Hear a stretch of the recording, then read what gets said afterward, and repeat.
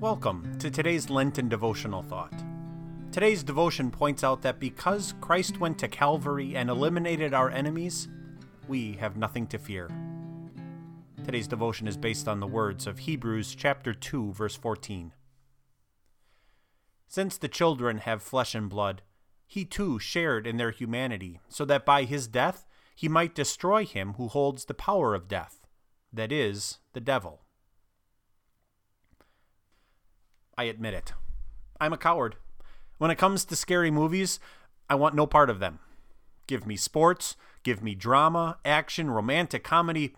I would rather watch a documentary on a quilting convention than a horror film. And I think at least part of the reason that I dislike them is that I realize that there are truly horrible things in this world, and there is also a horrible cause. As scary as a horror movie may be, the writer to the Hebrews talks about some of the most frightening things that we can ever imagine. He's talking about death and sin and the power of the devil. These are not things to dismiss or laugh off. The devil is real, and he holds the power of death. The chances that you and I will die one day is still 100%. Unless the Lord returns before that day, you and I one day will breathe our last breath. But I believe the author here is talking about more than the eventual end of our heartbeats. He is talking about the ultimate horror, spiritual death in hell. The devil is all about death. He wants us to experience hell. He wants our souls to die. There can be no greater enemy of humanity and no greater horror than being eternally separated from God. But even in the scariest of movies, someone has to have the courage to take on the enemy.